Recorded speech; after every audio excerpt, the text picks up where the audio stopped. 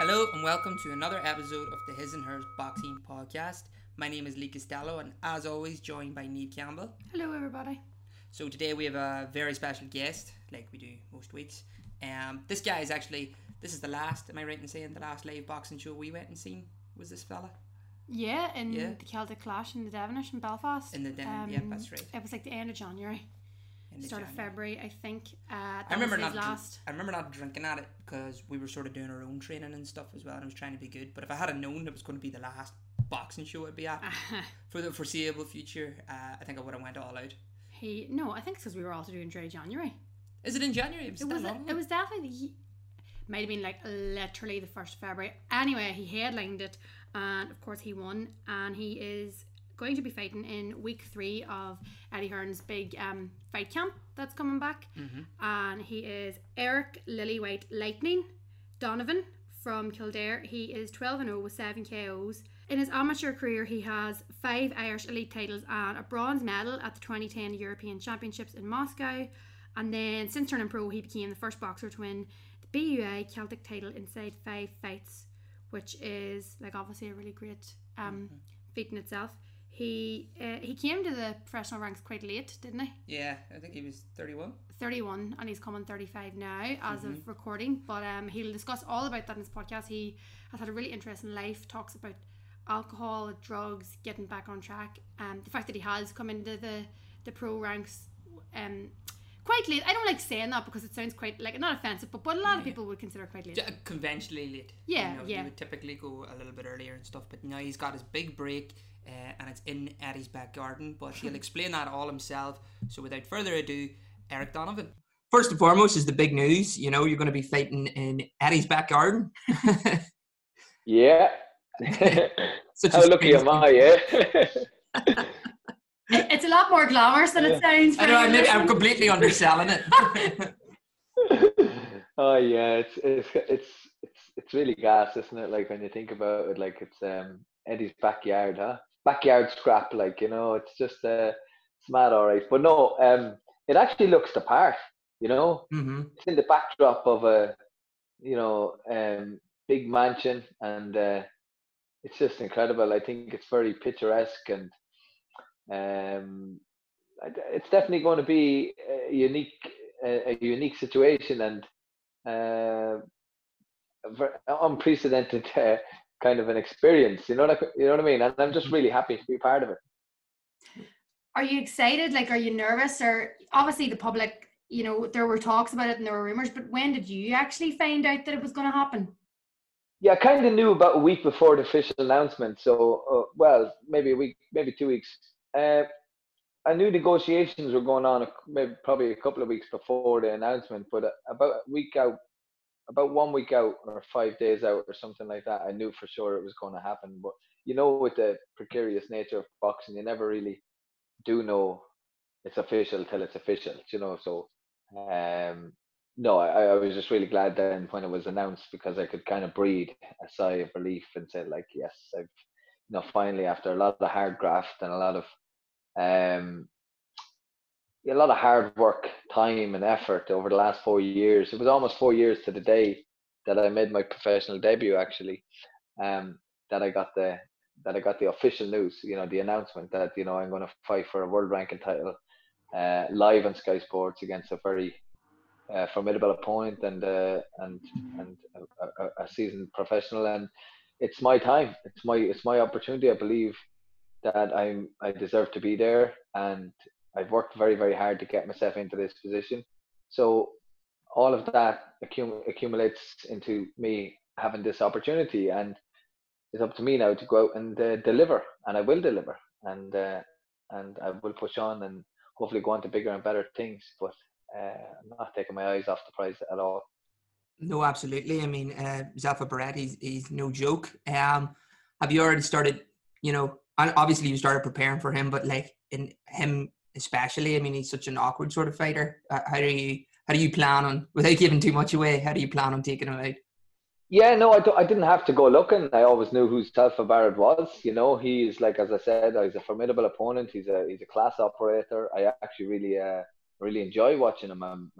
You know, anytime I've sat at home and watched the Sky Sports fight nights, I would have been a fan. Would have been a fan of Zalfa Bardana, because I like his style. I like his I like how he performs, and he's exciting. He's exciting. And in the back of my mind, I always wondered, not wondered, but I always longed to be there. I always longed to be on the stage that these guys were on, and I often wondered, would I ever get there? And I knew it would never be about for a lack of trying, because I work very, very hard. But you just need the breaks, and you need people to kind of give you that break, to give you the breaks as well, and open the doors for you.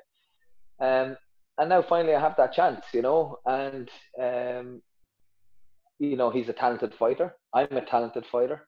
Talent meets talent. You're going to have a flash of lightning, the brown flash versus the lily white lightning. So there's going to be that flash of lightning. So it's going to be exciting. The fans are going to really, well, I know there's no fans allowed spectators allowed on site, but the TV viewers and the fans at home are going to be the winners. They're going to be spoiled. No, absolutely. There hasn't been a lot of positives that came out of lockdown and things like that. But is this? Would you say this is sort of came as a result of, quarantine, lockdown, and then this sort of what is it? Eddie's fight camps, the 4 in a row. It's propelled it along. Yeah. Do you think you would have got the opportunity? Obviously, yeah, like you work hard and you're already talented. But do you think this opportunity would have presented itself if not for the circumstances we're in now?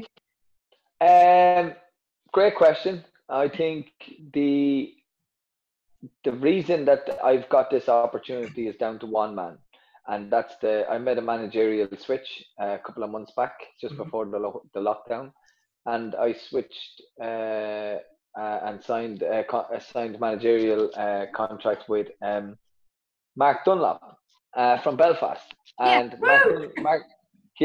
So Mark Dunlop he's incredible manager. He has delivered for James Tennyson, for Thomas McCarthy, for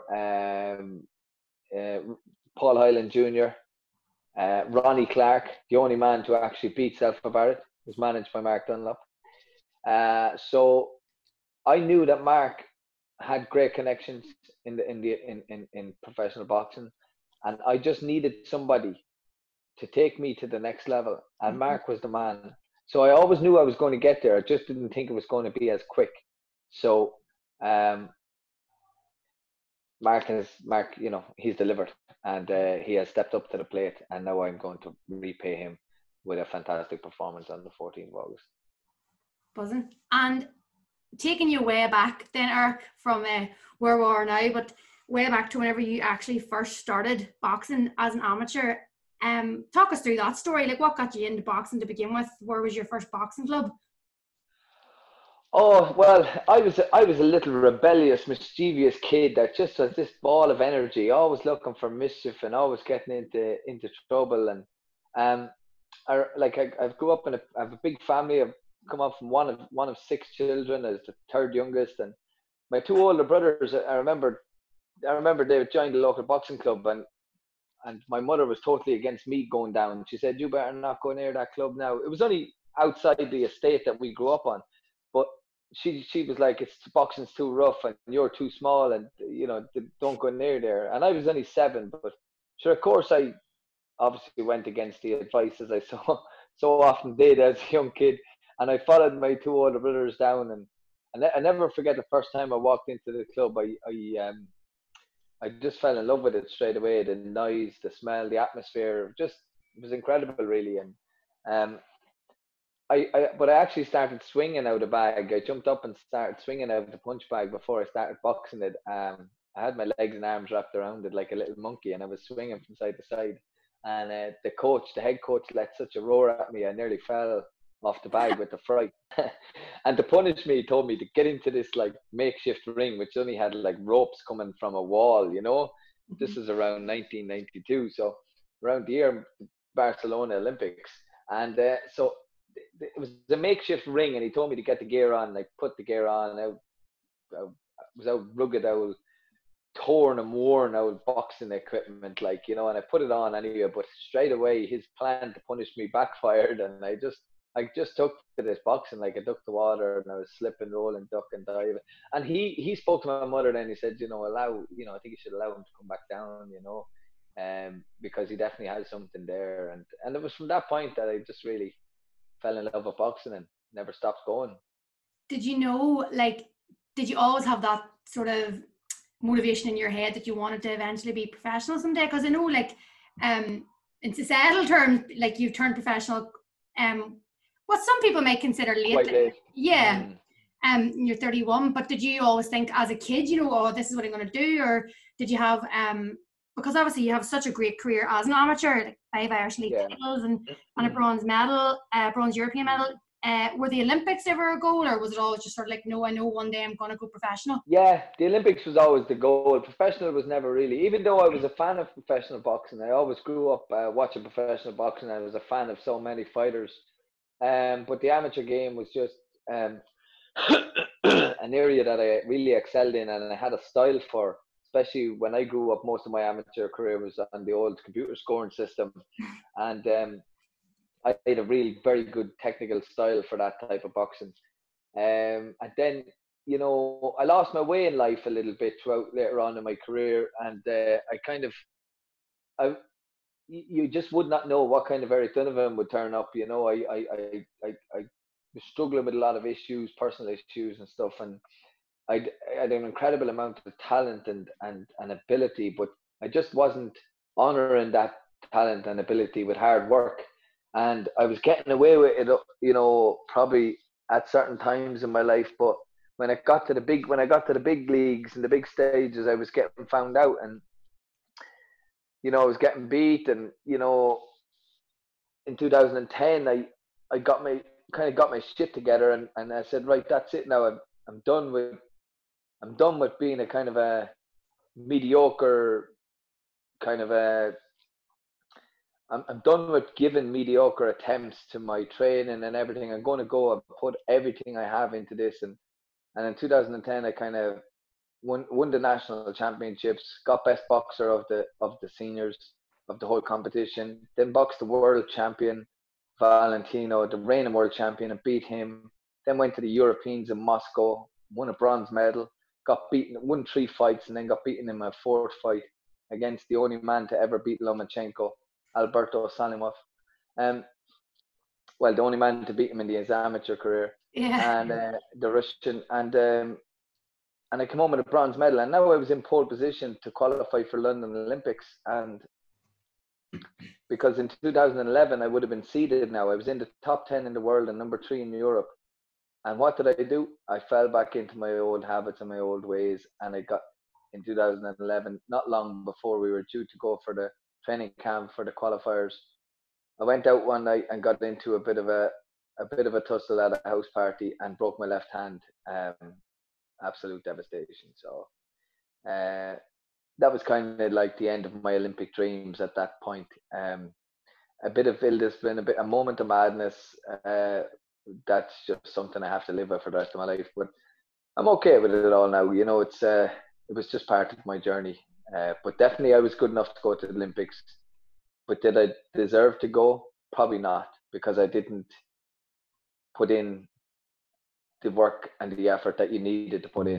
So in a situation like that, where you were, dealt this cruel hand of fate, or in this situation, your left hand, where you missed out on the Olympic dream, you could sort of go one or two ways. You could completely fall into the more maybe detrimental lifestyle, and say, well, what's boxing ever give for me, and and do the sort of boohoo scenario, or you can keep on trucking, keep on fighting, winning more amateur titles, and then eventually turning pro, and now you're going to be fighting on Sky Sports, which is obviously what you did. I mean, was it a catalyst then to make a change?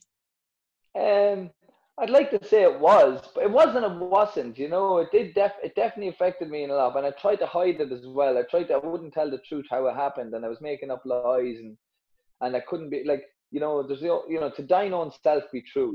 Just be true to yourself, and that's all you have to be in life. And I couldn't even be true to myself. I was lying to myself and lying to other people about how my hand, how it happened. And I said I made up this big yarn that it happened when I fell at a football a local football team's winning celebrations and stuff like that. Just ridiculous stuff. But I was so worried about how people would perceive me and what people would think of me. But I had to kind of get to work on all of that kind of stuff, and that didn't happen till 2 years. Well, another year after. So early 2012, I finally said enough is enough, and I asked for a bit of help and support to deal with these underlying issues that I had, mental health issues, and just some struggles and demons that were going on, and just to try and make sense of it all and find out why I'm doing what I'm doing and why I'm thinking the way I'm thinking and why I'm feeling the way I'm feeling. If I could understand, maybe I could do something about it. And so kind of went into looking for a bit of professional help and got some support.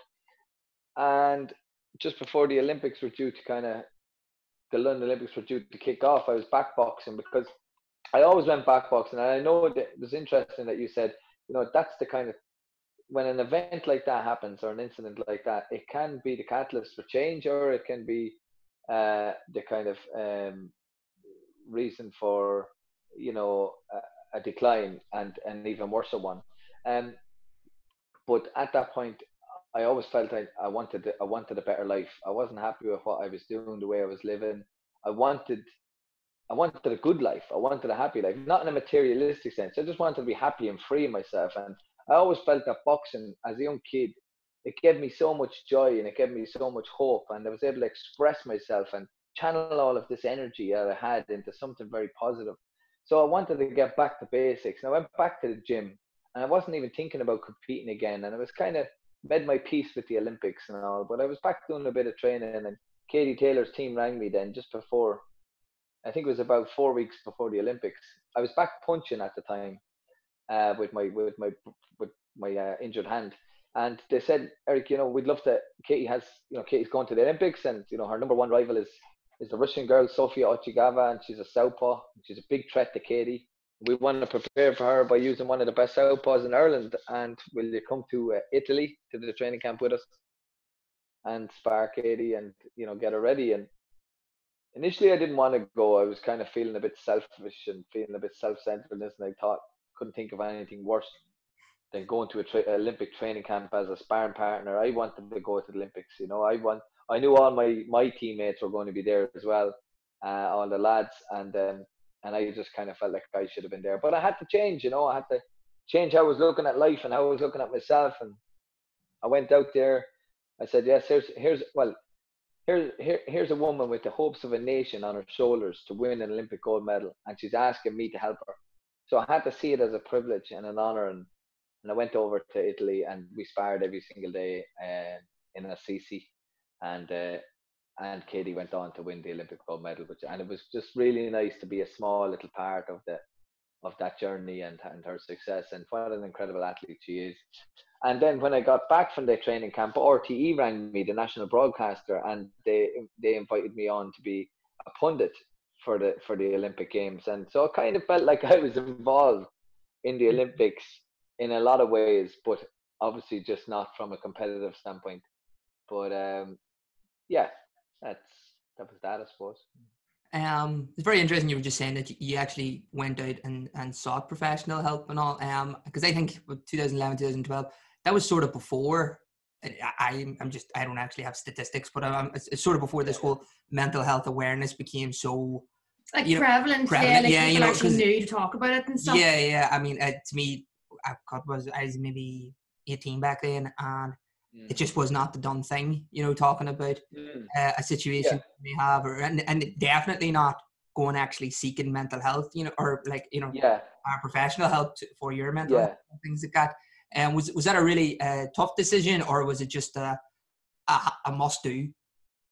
Yeah, it was very tough, very tough. I have to say that, there's no point kind of like you have to be straight about these things, It's easier for some people and more difficult for others.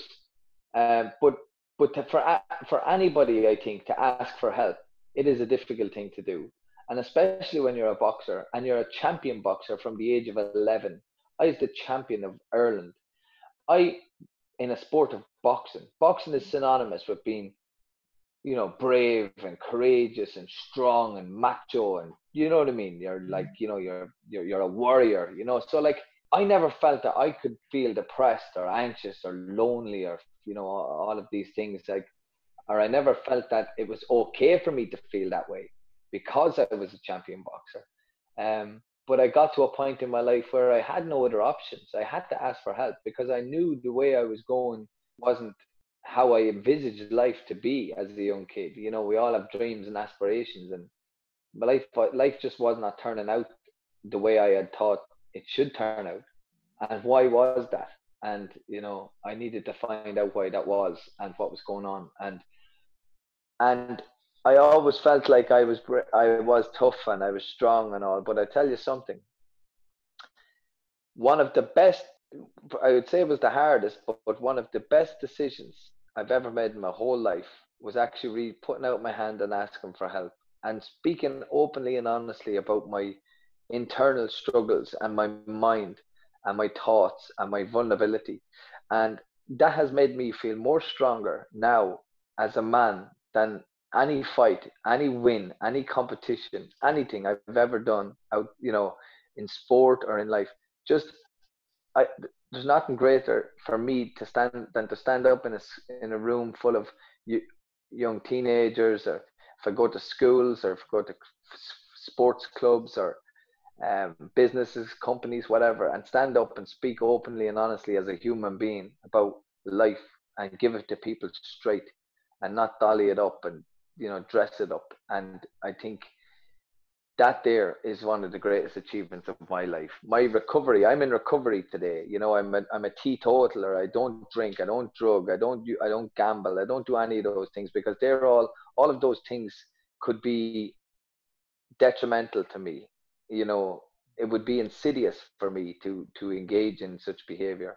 So I live a life of recovery today, and I have freedom in my life, and I'm not bound down by the shackles of addiction, or I'm not a slave to my addiction. I'm a free man, and I'm free to express myself, and I'm a fully functioning human being, and I love it. Yeah. Do you think, Eric, is that what sort of attracted you? And I'm sure you were already friends through the amateur rankings and stuff, but with Kenny Egan as your trainer, because obviously he's very vocal, and you're trained as a counsellor, as is he. He's very vocal and open about his past with alcohol addiction, and you know, he goes to talks, he comes to talks here in Belfast and stuff all the time as well. Is that something, like, in your personality traits, is that, would you be quite similar in that? Like, would you guys talk about that, or is that what sort of attracted you to him to coach you? Not no. What? Just myself and Ken are good pals anyway. So the funny thing is, me and Ken kind of went off the rails together, but we kind of came into, well, he kind of started changing his life a year or two before me, and but we've just always remained in touch, and we've always kept close together. Like, and I really had much respect. I had a lot of respect for him when he started changing his life around, but I never thought I was as bad, or never thought I was, you know, gone that far. But it wasn't long after, another year or two, when I kind of felt like, you know, I was no different. You know, I needed help too, and then I actually went. You know, once, you know, about a year after I changed my life around and asked for a bit of help and support, I actually went back into that area of counseling, psychotherapy, and I did a 2-year diploma, full-time diploma course in Athy. And when I was on my second year, Kenneth started that diploma then. You know, I think I inspired Kenneth to go on to do that, because he was very interested. I used to talk to him about it and how it was, and you know, how great this course was, and you know, the development in it, the personal growth, and you know, I just thought, like, well, I was just highlighting the fact that it was really a brilliant thing and a great move. And then Ken felt like, you know, maybe that's something that he'd like to do himself. And then, you know, he decided to go and do it, and he's working in that area now, and he's very, very good. He's a lot to offer. But in terms of coaching and stuff, we just kind of we just kind of got together and did a few sessions like we always did, some pads or some odd training sessions, and then eventually we just kind of went full time at it, the two of us. I asked Ken if he'd be able to come on full time, and he said he would try his best. He said, um, we'll have to sit down together and work our schedules out, and hopefully we can put something in place. And that's what we did. And here we are, 12 fights later, and we're 12-0, and we're on the verge of a world ranking title fight. So it's a good news story. Yeah, that's what I was going to say. I was like, you said 12 fights there. I was like, 12 very successful fights there. You're being humble there. So then, coming up then to actually turning pro, like at the age of 31, what made you think, right, this is it then, I'm just going to do it now? Like, because, like I know you started your own boxercise and fitness business, and then obviously you had the counselling diploma. Did you always think in the back of your head, oh no, well, I'm still going to go back to the boxing, I'm going to go pro and make money off boxing and get a title shot and things like that? And what was the turning point then? Well, I tell you what it was. In 2012, after the Olympics, I didn't know what to do. I knew I hadn't got another 4 years another 4 years to stick around for the Rio Olympics, and I had two young boys and all at that time as well. And I just felt like, what do I do with my life? I was going on. I was 27 at the time, and someone suggested the World Series of Boxing, and I don't know if you know much about it, but it was a thing that went on for a few years, 4 or 5 years. World Series of Boxing. It was kind of a competition set up by the World Amateur Association to give amateur boxers a chance to box other amateurs in a professional capacity, but you still keep your amateur status. And I just threw my name in the draft, not knowing or not expecting to be picked, because there's only 12 franchises in the world involved, and they can only pick 3 or 4 foreign boxers. So I put my name in, and lo and behold, I got picked. And I remember my coach rang me up and he goes, "You got picked for the World Series of Boxing." I said, "No way, really? Who picked me?" And I was saying, "Please say Italy," because Italy were sponsored by Dolce & Gabbana, and they had all the best. They had Dolce & Gabbana suits and gear. You're looking kitted out. So he said, "No, Kazakhstan." And Borat? I don't know if any of you have seen the film Borat, but I had only seen the film Borat a couple of weeks before that, so it was kind of I was like, what? So it was kind of like, it was mad. It was a mad experience, because funny enough, I made the decision to go to Kazakhstan, and I thought the Borat film was a terrible injustice to the Kazakh people, because they're lovely people. They did kick off about it. I remember reading that at the time. They were very annoyed about that film. They were. They really were. See, I think the film was made in Romania anyway. It wasn't even made in Kazakhstan to make it even worse. But you know something, like, I just kind of felt like I needed an adventure, and I went out there and spent 8 months out there, and it was very, very tough.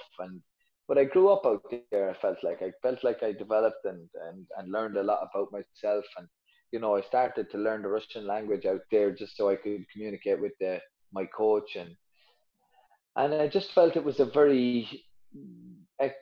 really worthwhile experience for me, and definitely one that had a massive positive impact on my life. And we won the whole competition, so I came home with a world gold medal, which was fantastic.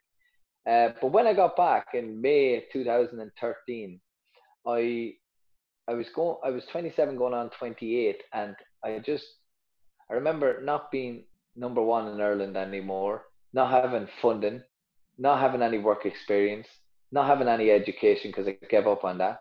And I was standing in the queue signing on the dole, and I just said, "This is not how life is supposed to be, this wasn't the vision I had for myself." I traveled the world and represented my country, and I had so much cultural education and geographical kind of experiences and all that, but that wasn't going to pay the bills.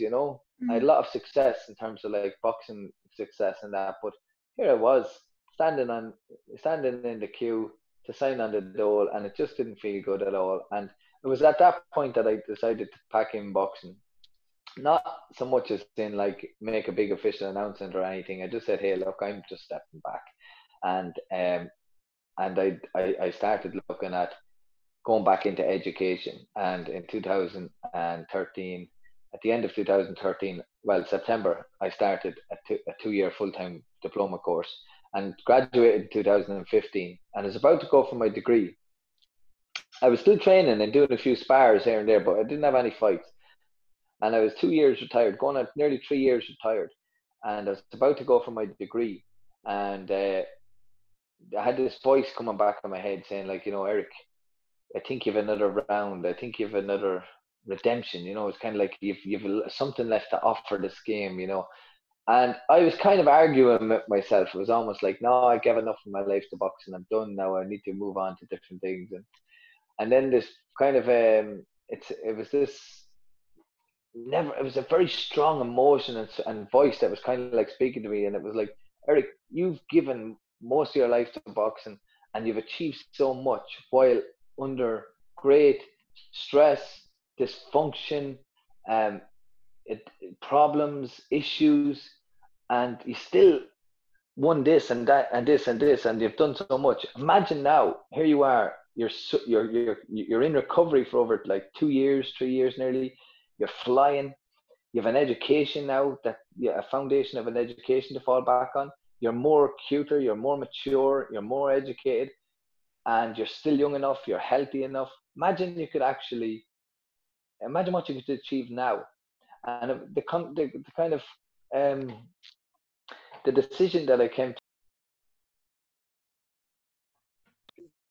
to in the end was that I can always go back and do my education, but I can't always go back and box. Mm-hmm. So I said, hey, come on, let's do this. Let's give it a lash, and that was it. In 2016, I thought, like, wouldn't it be great to actually write the closing chapters to my boxing story my way, instead of looking back always like, with the failed Olympic attempt and the unfortunate circumstances around that. Wouldn't it be great to look back on a more positive way and say, hey, not many people get second chances. I got a second chance, and now I'm going to do it my way and finish it my way, and look, and be content when I do hang up the gloves. And that was it. And here I am now, turned pro at 30. Well, just a month before my 31st birthday, and I'm 35 in a couple of weeks, and I'm going to be on the big stage. I'm going to be dining at the top table, and I can't wait for it. Absolutely. That's amazing. I love that. That's story. A brilliant story, definitely. Talking more just a little on the more technical side of things then. Do you find that having such a vast experience in the amateur game, was that did that put you on a good platform then for turning pro, or actually because you were an amateur for so long at such a high level, was it a whole lot of the transition taking over bad habits that the pro game will consider the amateur game has, sitting on your punches, things like this? It definitely did take a lot to make the transition, and to be honest with you, I'm still making the transition. Every day is a school day. Mm-hmm. Every day is a learning day.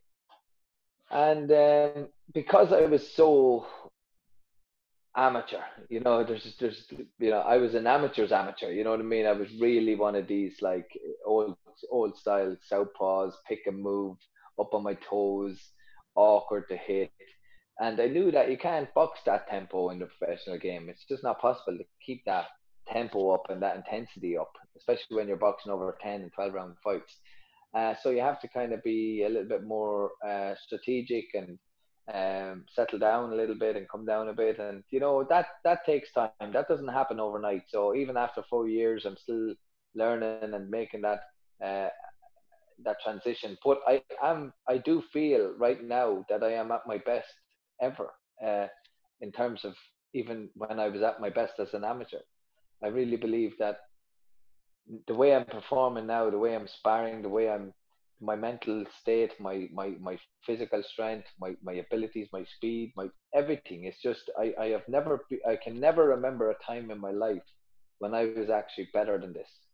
So that's so reassuring, and I think a lot of that is down to how I live, how I live my life. I, you know, I do the simple things and I do them right. I'm just like an ordinary man, doing ordinary things on a consistent basis, and that leads to extraordinary results. And it's not rocket science. I'm a role model type of um, athlete now. It's kind of I'm the athlete now that my young self should have looked up to. Do you understand? Yeah. Yeah. Like people talking about, you came quite late to the professional ranks because you're in your early 30s, but a lot of the time, you could have like a 21-year-old that doesn't have the emotional maturity or the mental capacity. Like their head could be away with it. They're just interested in partying and stuff, and they don't have that sort of mental capacity to deal with the discipline that boxing requires. But then you could have someone that's 35 like yourself and they do, and then that's going to drive the physicality of it, if you know what I mean. Yeah, totally. Yeah, agree. And that's how I look at it. I do believe that, even though someone in their, maybe in their early 20s might trump me in terms of speed and maybe probably just speed, but like when it comes to mental strength, when it comes to life experiences, when it comes to boxing experiences, when it comes to maturity, when it comes to being able to handle situations that cause you to a lot of distress, especially in a ring when you're in a stressful situation, when you find yourself in the middle of chaos in the ring and your emotions and all of that kind of stuff overwhelms you, and then the lifestyle choices that you're making starts to kind of creep up on you and starts knocking the door and starts affecting you. I feel like I trump most boxers in my weight category when it comes to things like this. And physical strength is only one thing. You can get out and run loads of kilometers and loads of miles, and you can punch the bag and everything else. But upstairs is where you got to believe in yourself, and in your heart you have to be absolutely convinced in yourself, in your ability, and not be distracted by the noise on the outside. And that's where I feel like I am in a brilliant position, because I've been brave enough and courageous enough to ask for support and ask for help, and to work on them and to maximize them and get myself into this position. So I do believe that young kid, 25, 26 years of age, maybe hasn't got a hell of a lot of life experiences behind them. I have so much. And when I look back at my past, it's not an area of my life that I am guilty about anymore or ashamed about or anything. I look at my past now as my greatest asset. I look at my past as character building experiences, learning experiences, and here I am still standing on my 2 feet and in the best shape of my life, mentally and physically. And it's because I have come through all of those learning experiences, and I've come through all of that adversity. Absolutely. It's definitely turning the ultimate case of turning your weaknesses into your strengths, really. And this is really good marketing play too for the fight. Everyone's going out to your site now to watch you in August. Yeah, I think it's going to be a great buzz around the fight. I really do. And they say in life you make your own luck, and I'm under no illusion that I'm not here by any chance. This is me. I'm going to face Destiny on the 14th of August, right in the center of the ring, and me and Destiny's going to have a right good shake-up. Well, you do have one, I'm afraid to say, very daunting challenge coming right now, in that at the end of every podcast we play these games. We're just going to okay. So they're pure quick fire. Okay, so mine is basically you're building yourself your perfect boxer.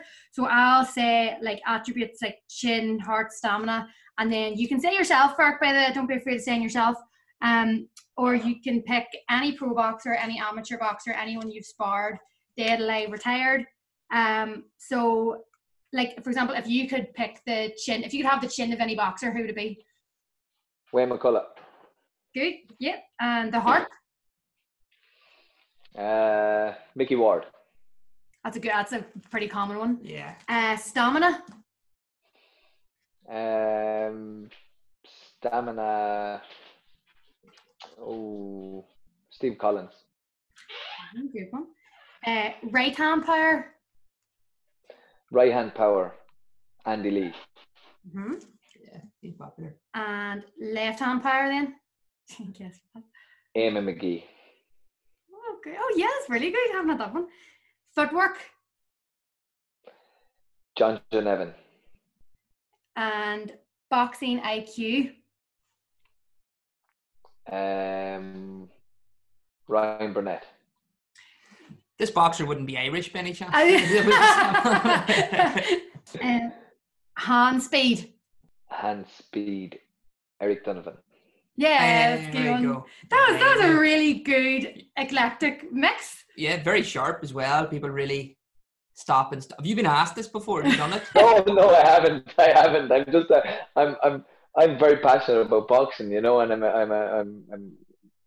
I know so much about boxing. I just love it, and yeah, I just really, you know, I didn't prepare for this, but like these are all very, very simple to me. They come to me very, very quickly, and Yeah. I wouldn't change it. Absolutely. So mine is just a quick fire round. Just going to ask you questions, and you empty that brain of yours and just say the first thing that comes to your head. If you weren't a boxer, what would you be?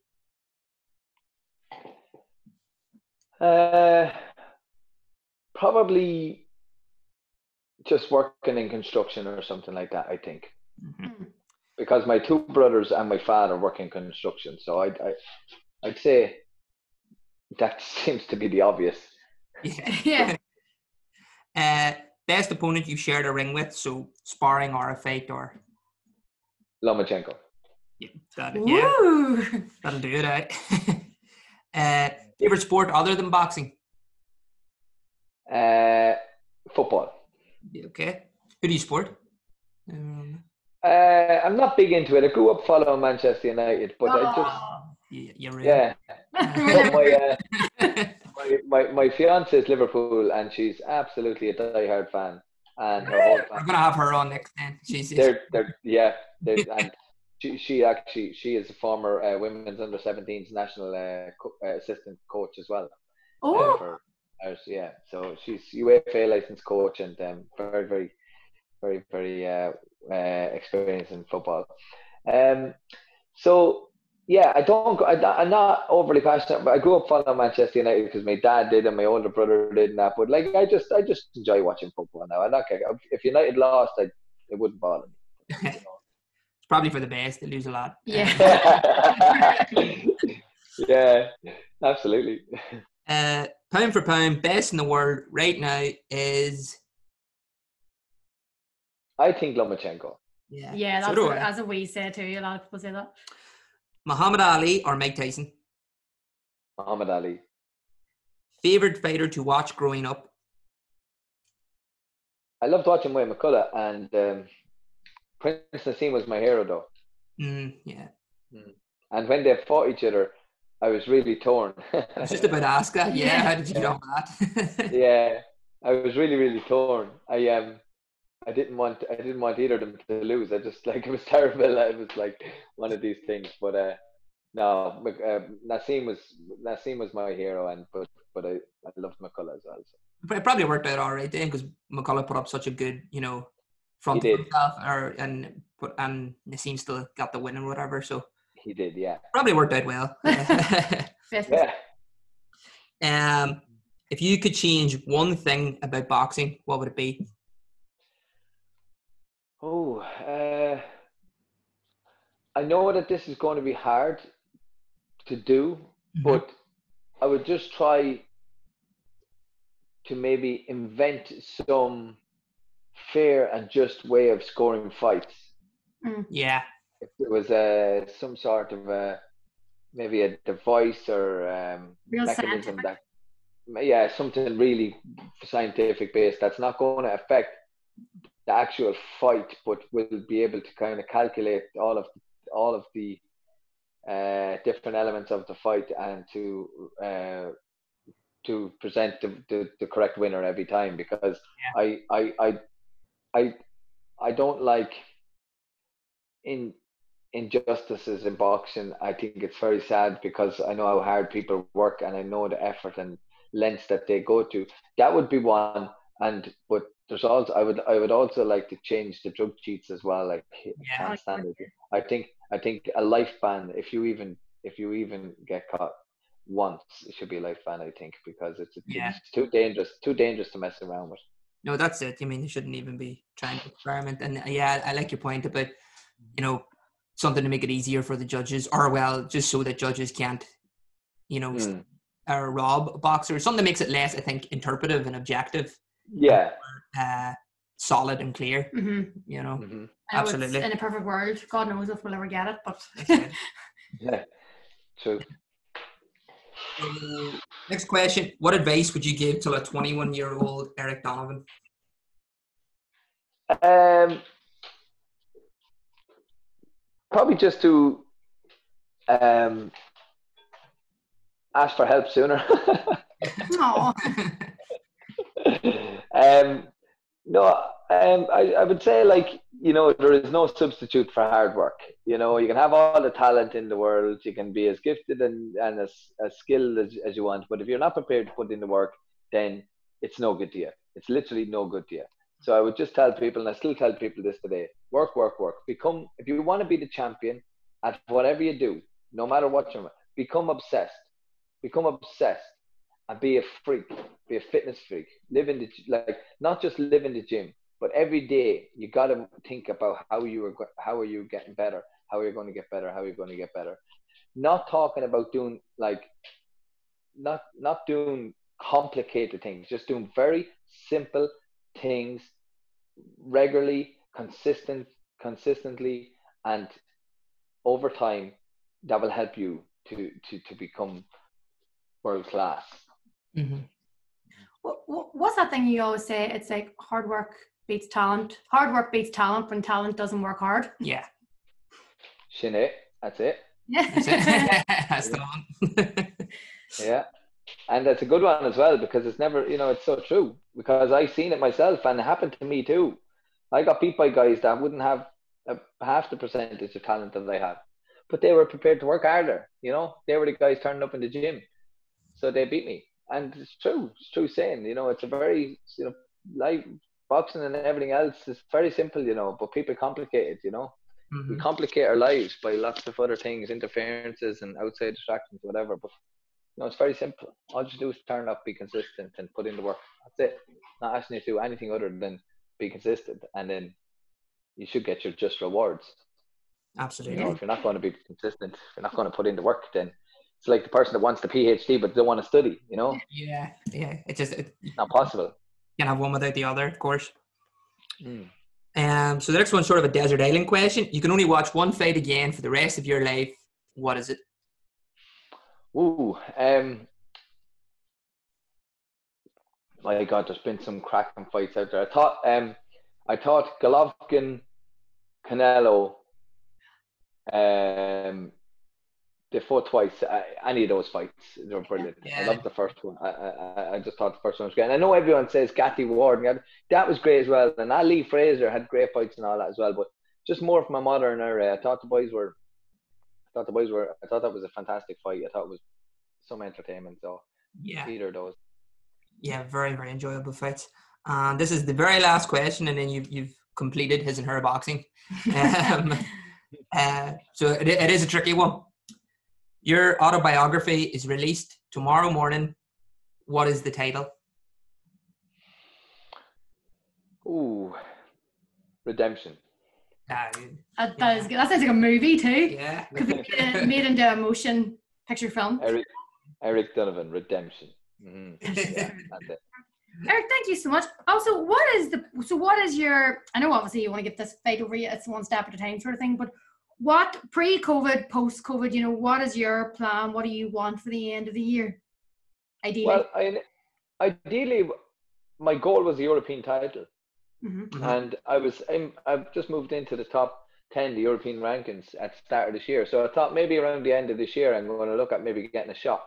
Then the COVID-19 pandemic happened, and I kept training through the whole lockdown in the hope that, you know, you never know, when the opportunity knocks, you got to be ready. And it has knocked, and I'm ready. And so my initial plan to go for an initial goal to go for a European title may now just be enhanced, and there might, like after this fight, I could be in pole position, I could be in a position for a world title. So it's just like I'm having the time of my life. You know, I'm having the time of my life right now. I'm happy, I'm healthy, I'm doing what I love to do, which is box, and I'm in big fights, and I have a great opportunity. And it's not like I'm like every single day thinking, oh, I'm going to be world champion, I want to be world champion. I just want to compete, and I just want to go as far as I can go. And if a world title shot comes my way, I'd be absolutely over the moon. But I do genuinely believe that a European title shot is well within my grasp. It's well within my reach, and I could be there. I was hoping to be there this year. COVID has probably postponed that by a year, but hey, you know, I don't mind postponing my dreams for a year if they're going to become a reality. And my wedding was postponed. I was due to get married to my beautiful fiance Laura Thursday week, the 9th of July, and in Spain, and we postponed that to next April, and so devastated. But there's a silver lining with getting the fight on Sky. So Laura's still Laura's devastated, and I'm kind of happy. But like, I'm trying to say to her, we're still getting married. You know, it's just a few months down the line. So, but it's all good. One door closes, another one opens. You never know what's going to come out with it. Yeah, that's it. She just has to wait a couple more months to become Mrs. White Lightning, so she'll be all right. The best. Eric, thank you so much, and good luck with your fight. We'll be so excited to watch it, man. We'll be like, God, we'll be tweeting you and writing to you after and everything. Absolutely. Appreciate it. No, thank you very much. I really appreciate the call. So, best of luck, guys, with the podcast, and yeah, get behind me on the 14th. Thank you. I really loved Eric's whole entire story. I felt very inspired. Don't know if it's because I'm hormonal or emotional in general. I think I was half crying a wee bit through it. The movie needs to be made out of this man's life, and I do like it really, not just because he's Irish and all the rest of it, but I do hope he wins this fight. Yeah, I mean, like, it's just such a nice story too. Yeah. You know, that, like he said himself, he called his book Redemption, and this would be a real nice like a movie. Yeah, it is, like because it is fairy tale sort of stuff, and it really adds to the fight, and it just makes me more excited for the return of boxing, the return of proper boxing, not these sort of American, I don't know what they're called, so-called boxing shows. Don't be slobbering about the Yanks too much. Like, we'll need them someday. We will need them. But yeah, that is it from us this week. I wanted to actually do a wee shout out to Lee. If anyone's listened this far, Lee ran, this is right, so we're putting this out on the 1st of July. Lee ran 10k every day the entire month of June, and I know, like, this isn't about us, this podcast is about boxing and the boxers, but just well done, Lee. Just wanted to give you a wee shout out in the pod so everyone knows. Thanks very much. It's because you're probably fed up buying me ibuprofen and plasters and stuff every time you come home from the shop. I swear to God, I'm just so glad it's over, like. Yeah, well, because you ran 5k every day I was waiting for you to shout me out there. Jeez. I just wanted, I assume people are going to stop and give a mild applause. So we'll pause. Thanks very much. Yeah, thank you guys. That was really, really, really great. Well, we say I ran 5k every day and Lee ran 10k every day, and as I've said a million times, he has heard me say this so many times, I go to Tenerife, Lee has to go to Tenerife. Also just one up me, but yeah, follow us on Twitter and Instagram at His and Her Boxing. I'm sure you're listening to us via one of the major streaming platforms, but yes, we are on them all. So share, give it a wee review, and tell your family, friends, granny, dogs, everyone to listen. And boxing's back! Woo! See ya!